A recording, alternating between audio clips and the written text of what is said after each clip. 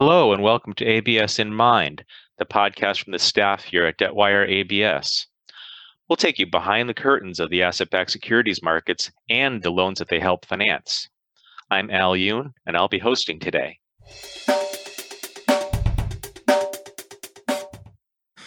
Hello, welcome to the ABS in Mind podcast. In the past decade, lending outside of the agency space has been relatively slow to materialize, but investors do have something to choose from if they want to take mortgage credit risk. And that's the credit risk transfer bond market, which over the last 7 to 8 years has grown to, nearly $50 billion just on Fannie Mae and Freddie Mac issuance alone. And few people watch that market as closely as my guest today, Mark Fontanilla, who is president of MF and Company and founder of the CRTX suite of indexes that are widely used by market participants to manage portfolios and other things too. Welcome, Mark. Thanks, Al. I appreciate it. To you and Debtwire for having me today. Great, thank you. Mark, each month you take some time to summarize the market and point out trends that portfolio managers might have otherwise missed.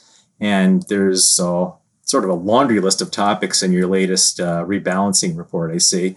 But just wondering if you can start us off today by just talking about the performance in these deals. Any notable changes in the past month that people might want to know about? Sure. Well, I think within the CRT space, there's a number of different places and avenues and strategies that you can employ. Just to give a brief background, the agency benchmark CRT market is made up of several different tranches or structural positions that you can invest in. So you can invest anywhere from, let's say, a single A, triple B, all the way down to a non-rated piece. So anywhere in between. On average, the market is around a double B, single B credit. There's more non-rated pieces that are being issued, sort of like equity, but again, just doesn't carry a rating, but is a bond that pays coupon and eventually pays principal as well. So within this range, when we look at it from an aggregate standpoint, what we have this year so far through January and February, the CRTX index as a representative of the CRT market is up 1.8%, and in February it was up 0.56%. So if we actually look at that since the onset of COVID back in March or the end of Q1, where we've had a lot of market turmoil, the CRT market has steadily clawed its way back, and to the extent still lags a little bit other broad market sectors like corporate credit and the aggregate indexes that you see out there.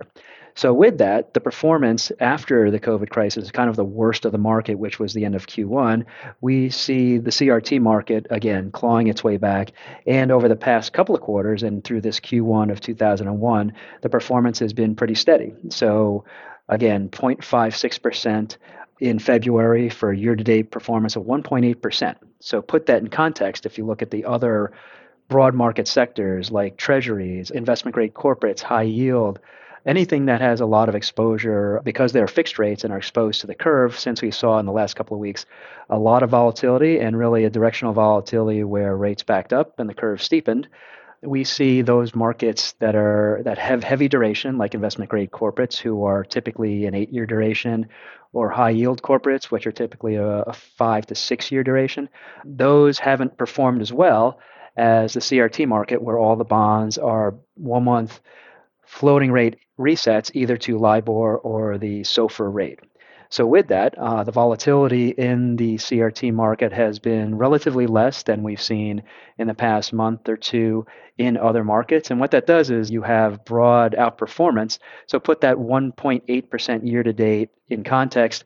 A lot of other sectors are negative for the year to date. So with that said, within the market, there has been some notable rallies and notable kind of laggards within the CRT complex itself. So we talked about there's a range of ratings, a range of structural features or types of classes.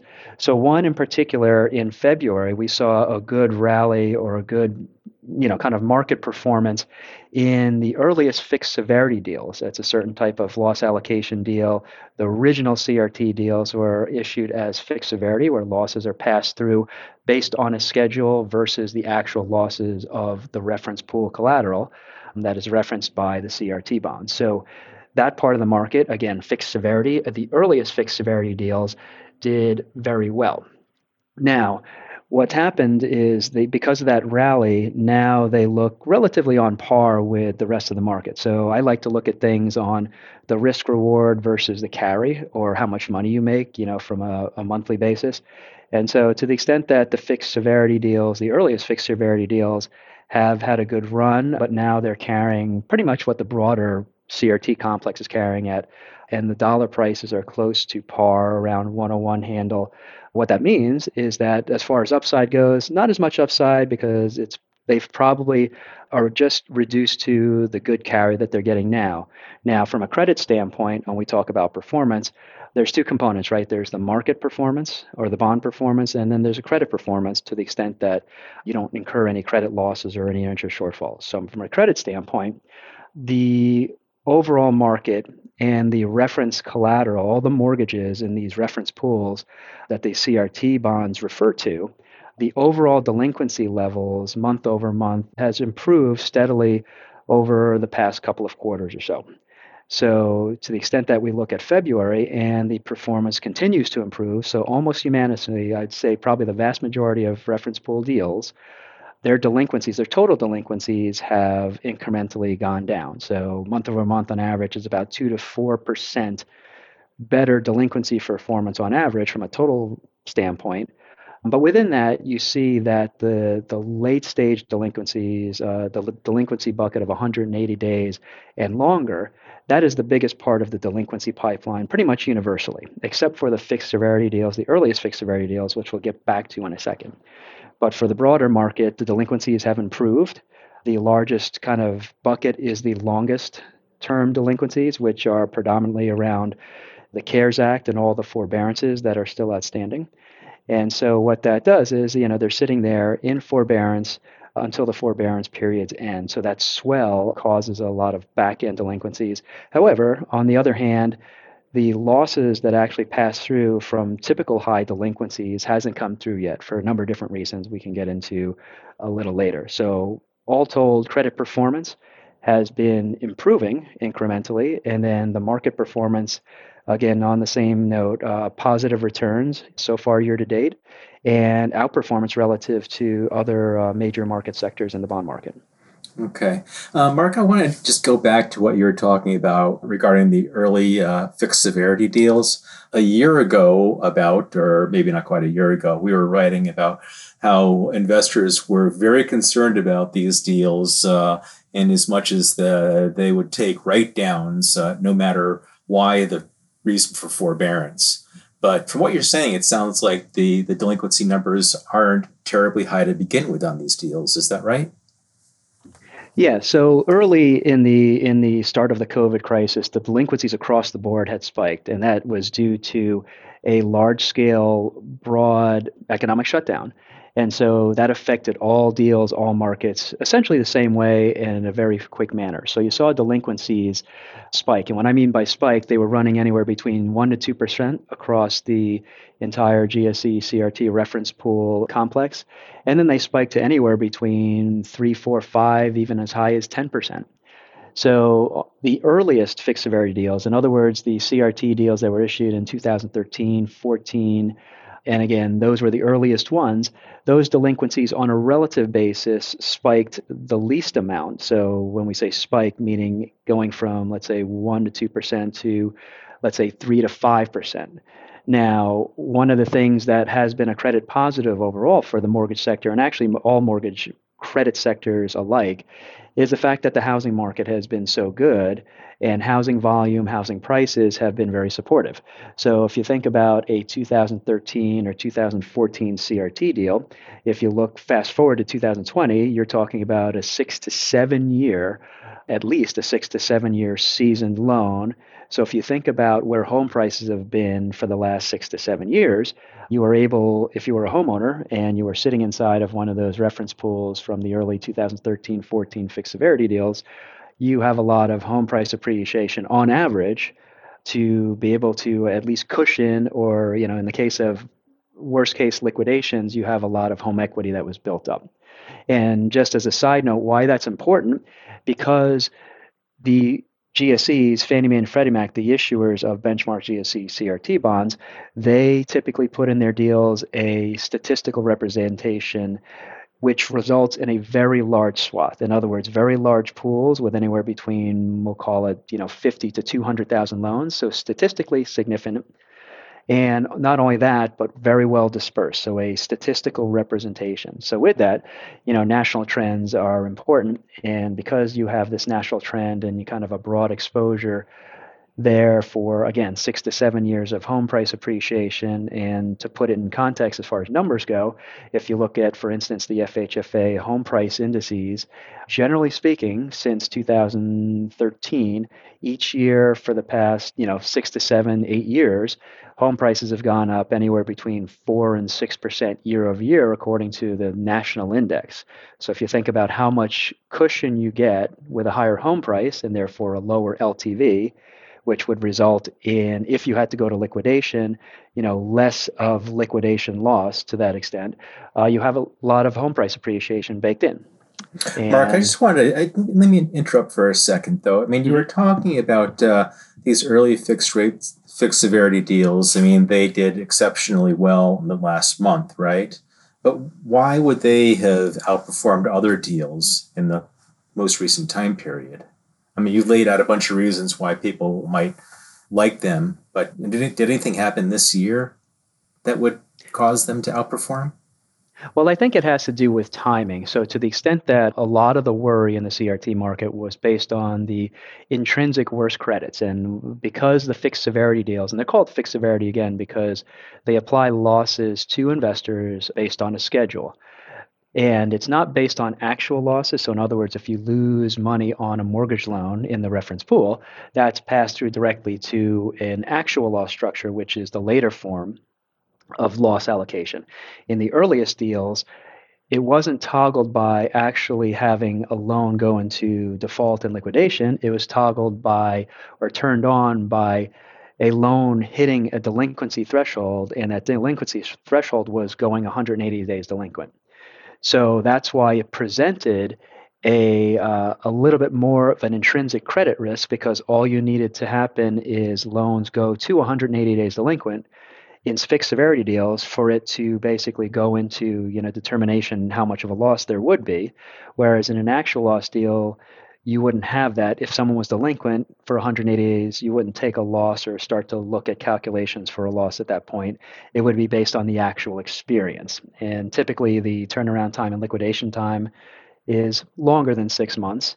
And because we had the CARES Act, which provided for mortgage borrower forbearance, that extended that timeline. And so it put the fixed severity deals with that delinquency threshold more at risk than loans that didn't have that fixed severity schedule as their loss allocation. Okay. But they're not so much at risk now just because of what we see in terms of the overall delinquency levels? Right. So a couple of things you have with the fixed severity deals. One, because a lot of the loans that had reached that 180-day delinquency mark had been assessed for the fixed severity loss allocation calculation, a lot of those loans that were originally forbearance loans at the beginning of the COVID crisis have basically exited the reference pools because they became 180 days delinquent. It was assessed for application of loss allocation, and then they left the pipeline. So what you are left with is a relatively cleaner reference pool of loans that were left. And the other thing is, with the crisis going on, you would think that you would have this constant, we'll call it a replenishment of freshly delinquent loans, even to replace the loans that exited the fixed severity delinquency pipelines, but you didn't see that. So in other words, they got swept out or cleaned up, quote unquote, in the fixed severity deals once they hit 180 days delinquent and assessed for any type of loss allocation. And then what came in on the other side as far as new delinquencies, we didn't see that tick up at all. So right now, just to put it in magnitude perspective, right now the total delinquency pipeline in the most of the, if not all, the early fixed severity deals is anywhere from less than 1% to less than 2%. So basically back to where it was before. Mark, let me take you back to something else that you mentioned too. You mentioned forbearances and the CARES Act, there have been some recent policy issues that have interested our market, and that the most recent one is an extension of foreclosure moratorium by the FHFA and HUD too, I guess, by the way. But I'm just wondering, what do you think that'll mean for performance in CRT going forward? There's positives and negatives to that for various different reasons, but I think on a net basis, that's a positive. So to the extent that from a social standpoint, the folks that have been in trouble and we're still not quite, we still haven't quite reopened the economy, we still haven't gotten on the other side, whatever that may be, in this COVID pandemic. So, to the extent that those who are still having trouble, those who remain in forbearance and having trouble making their mortgage payments, this extension allows them more relief. And by nature, that would normally be like when you extend the liquidation. So normally you would go into some type of loss mitigation, liquidation scenario. We'd say, okay, let's assess, do we foreclose? Do we do a deed in lieu, so on and so forth.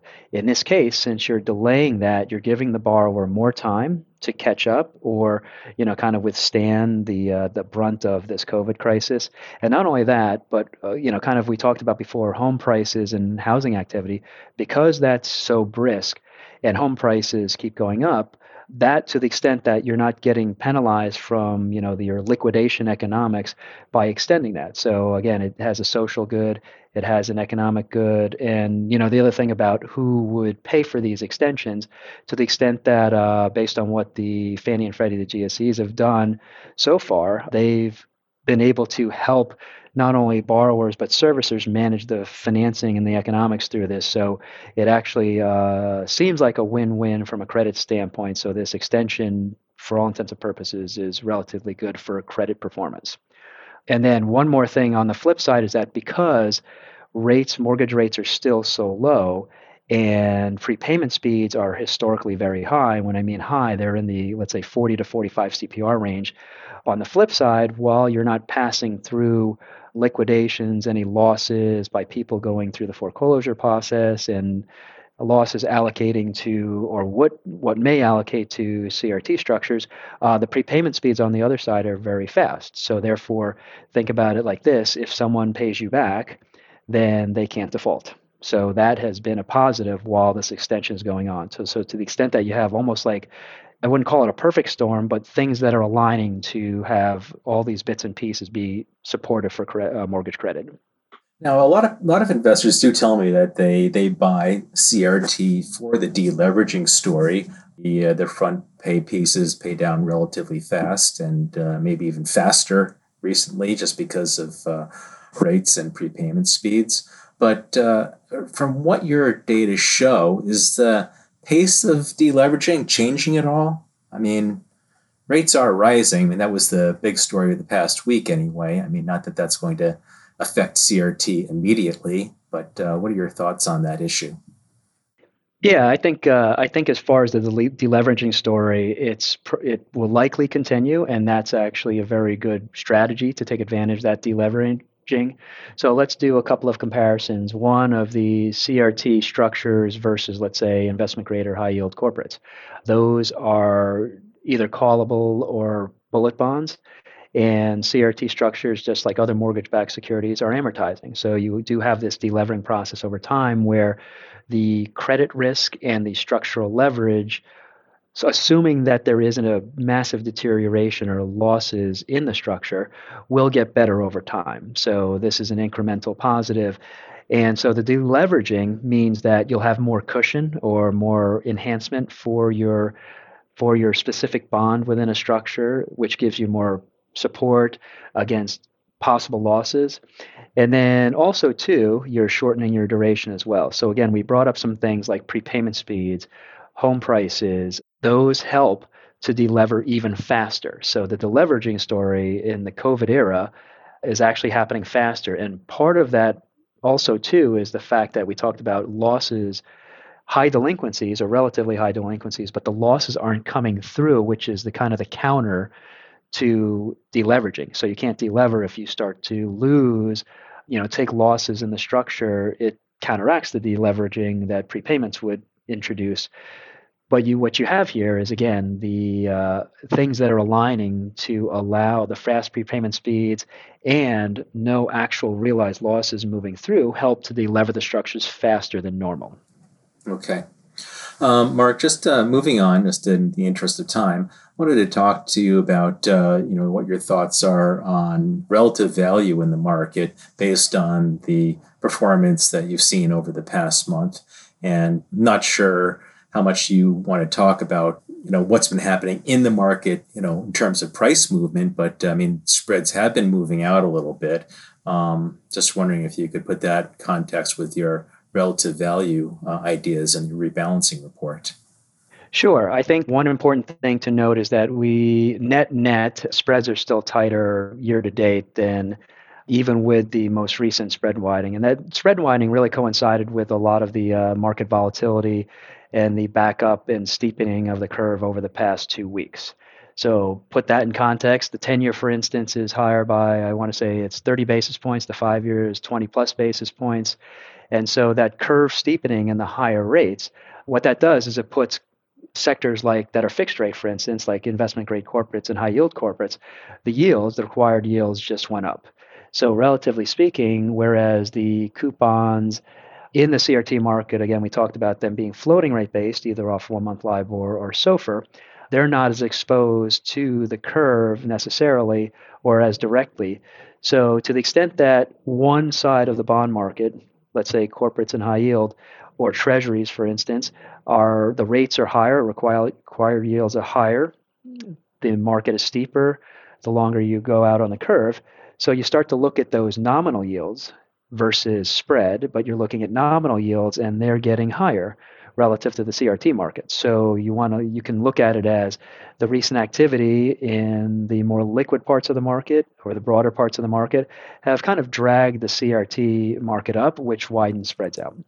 Okay, so in other words, I mean the widening isn't CRT specific. It's not because somebody woke up and decided that they didn't like the market, right? Right. It's not a credit event. It's a relative value comparison. So if you look at CRT, again, we talked about ratings from at least new issue ratings anywhere from triple B down to single B and then non-rated. You can align that at least the higher rated classes with the investment grade market and the lower rated classes with the high yield market. So as a comparison, equal or equivalent ratings, you see that, and this happens with a lot of markets, especially in bonds, where the yields over on one side of the market get higher. So then all of a sudden money moves, kind of back and forth because there is that relative value play. Now you might have taken a hit for that, but to the extent that repositioning and rebalancing goes on all the time, this is one of those technical effects that you see. I think that drag the CRT market with the latest volatility move. Okay, and then what are some of your ideas for the next few weeks in terms of possibly smart trades to put on? So I think with this recent move, there's always opportunity with recent moves. So as things get richer and cheaper, relatively speaking, there's opportunity. So given that we have higher, wider spreads, higher nominal yields, I would say looking at CRT in the classes in the bottom of the capital structure versus investment grade, let's say triple B and then high yield down, I would say the M2s, CRT M2s and Bs, generally speaking, versus their IG high yield equivalents, I would say CRT, now that we've kind of repositioned everything, at least currently, still has some relative value given we talked about the positive mortgage credit performance and the continued delevering. So if yields were equal and spreads were equal across, let's say, the unsecured markets versus the CRT and collateralized markets, remember, you have this delevering. So to the extent that you don't have losses coming through, you leverage for the same returns and the same yield and same spreads. And the other thing, too, is because CRT is not as exposed to movements in the curve, or not nearly as sensitive to movements in the curve from a market value standpoint, there's level volatility in the CRT market. And so that, I think it's, if you want to look at it as a more defensive, you can look at the CRT market for that, leaving liquidity aside. And so finally, also, too, the dollar handles. So the dollar handles in the CRT market generally have settled in around the 101, 102 handle range. If you look at IG and high yield, they're in the 105 to 108 range. So from a callable standpoint, into a backup, you have more risk there as far as that's concerned, whereas prepayment speeds, convexity, and all the bond terms, the CRT market from a tactical dollar handle standpoint is relatively better positioned. So that's just a relative value across sectors. If you want me to go into within the complex, I can do that. So all else equal, this is something that I think is appropriate, in numerous situations. But to the extent that you compare high LTV deals backed or referencing high LTV pools versus low LTV pools, especially the newer ones, which have very clean entry points. In other words, they haven't gone through the COVID crisis. They originated during the COVID crisis. And as I don't know if people remember, but one of the old adages, the best loans are made in the worst of times and the worst loans are made in the best of times. Well, we've had a really trying time. And so the newest reference pools are of better credit quality and going into a recovery versus a decline. And then high LTV benefits from having MI, mortgage insurance, as the first loss in front of the reference pool and the loan. So all else equal, you, in a number of cases, depending on what tranche or what structural position, with high LTV reference pool classes, can get some spread and yield pickup over lower LTV reference pools, generally speaking. I think we have, there's a low LTV Freddie Mac deal in the market right now. I think it's the Stacker 2021 DNA2. And that looks to be, the spreads on that might actually be a little bit wider than the high LTV deal that was out a week or two ago. But I mean, I guess that's just because of the market movements, right? Not because of the deals. Yeah, that's generally, pricing, remember that these are floaters. So the pricing is struck based on whatever time period it is. So depending on where market levels are, last week, the market yield, required yield might be 5%. So the margin and the coupon is struck around that. And then the next week it could be lower or higher and the coupon is struck around that. And the bonds are still issued at par. So yeah, it's just a matter of market timing and required yields at that respective time. Okay. And just to close it up, Mark, I'm just wondering if you could give me any thoughts on issuance over the year. I mean, I'm not sure this is something that you put a forecast on, but what do you expect from the GSEs this year in terms of issuance? I think to the, there's what is said and what is done. And so Freddie Mac, their Stacker program, they seem to have committed to staying on schedule. And so to the extent that the deals, because of a lot of the refinance activity and the bigger guarantee book for both GSEs, there's a lot of reference pool collateral that can be CRT'd, quote unquote. So to the extent that seems like the pace is the regular, we're kind of on a regular pace for the whole market in general. Generally speaking, for the past, since the market inception, issuance tends to be anywhere between, we'll call it 11 and 12 billion a year. So right now we're kind of on generally, within earshot of that pace right now, assuming that the Stacker program continues to issue kind of in the same pace that they do now. Fannie Mae has been absent from the market for a little bit. So it remains to be seen whether they come back. But again, overall, I think that the float is still relatively large to the extent that if you want to look at distribution, right now we're looking at we'll call it 48, 49 billion in outstanding.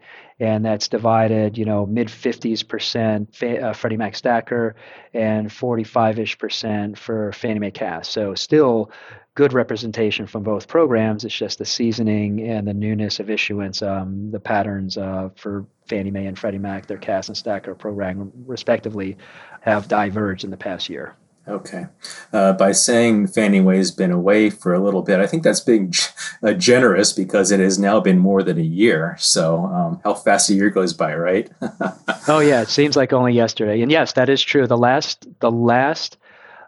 CAS deal that was issued was the 2020 R02, which actually closed last February. Mm-hmm. And that was the last CAS deal that was issued. Right. So I think it's fascinating that we're still on a pace of relatively brisk issuance with a single GSE issuer out there. I mean, we do have other kinds of CRT that we didn't get into on this podcast, but still, it's a fascinating thing, I think. Yes, I agree.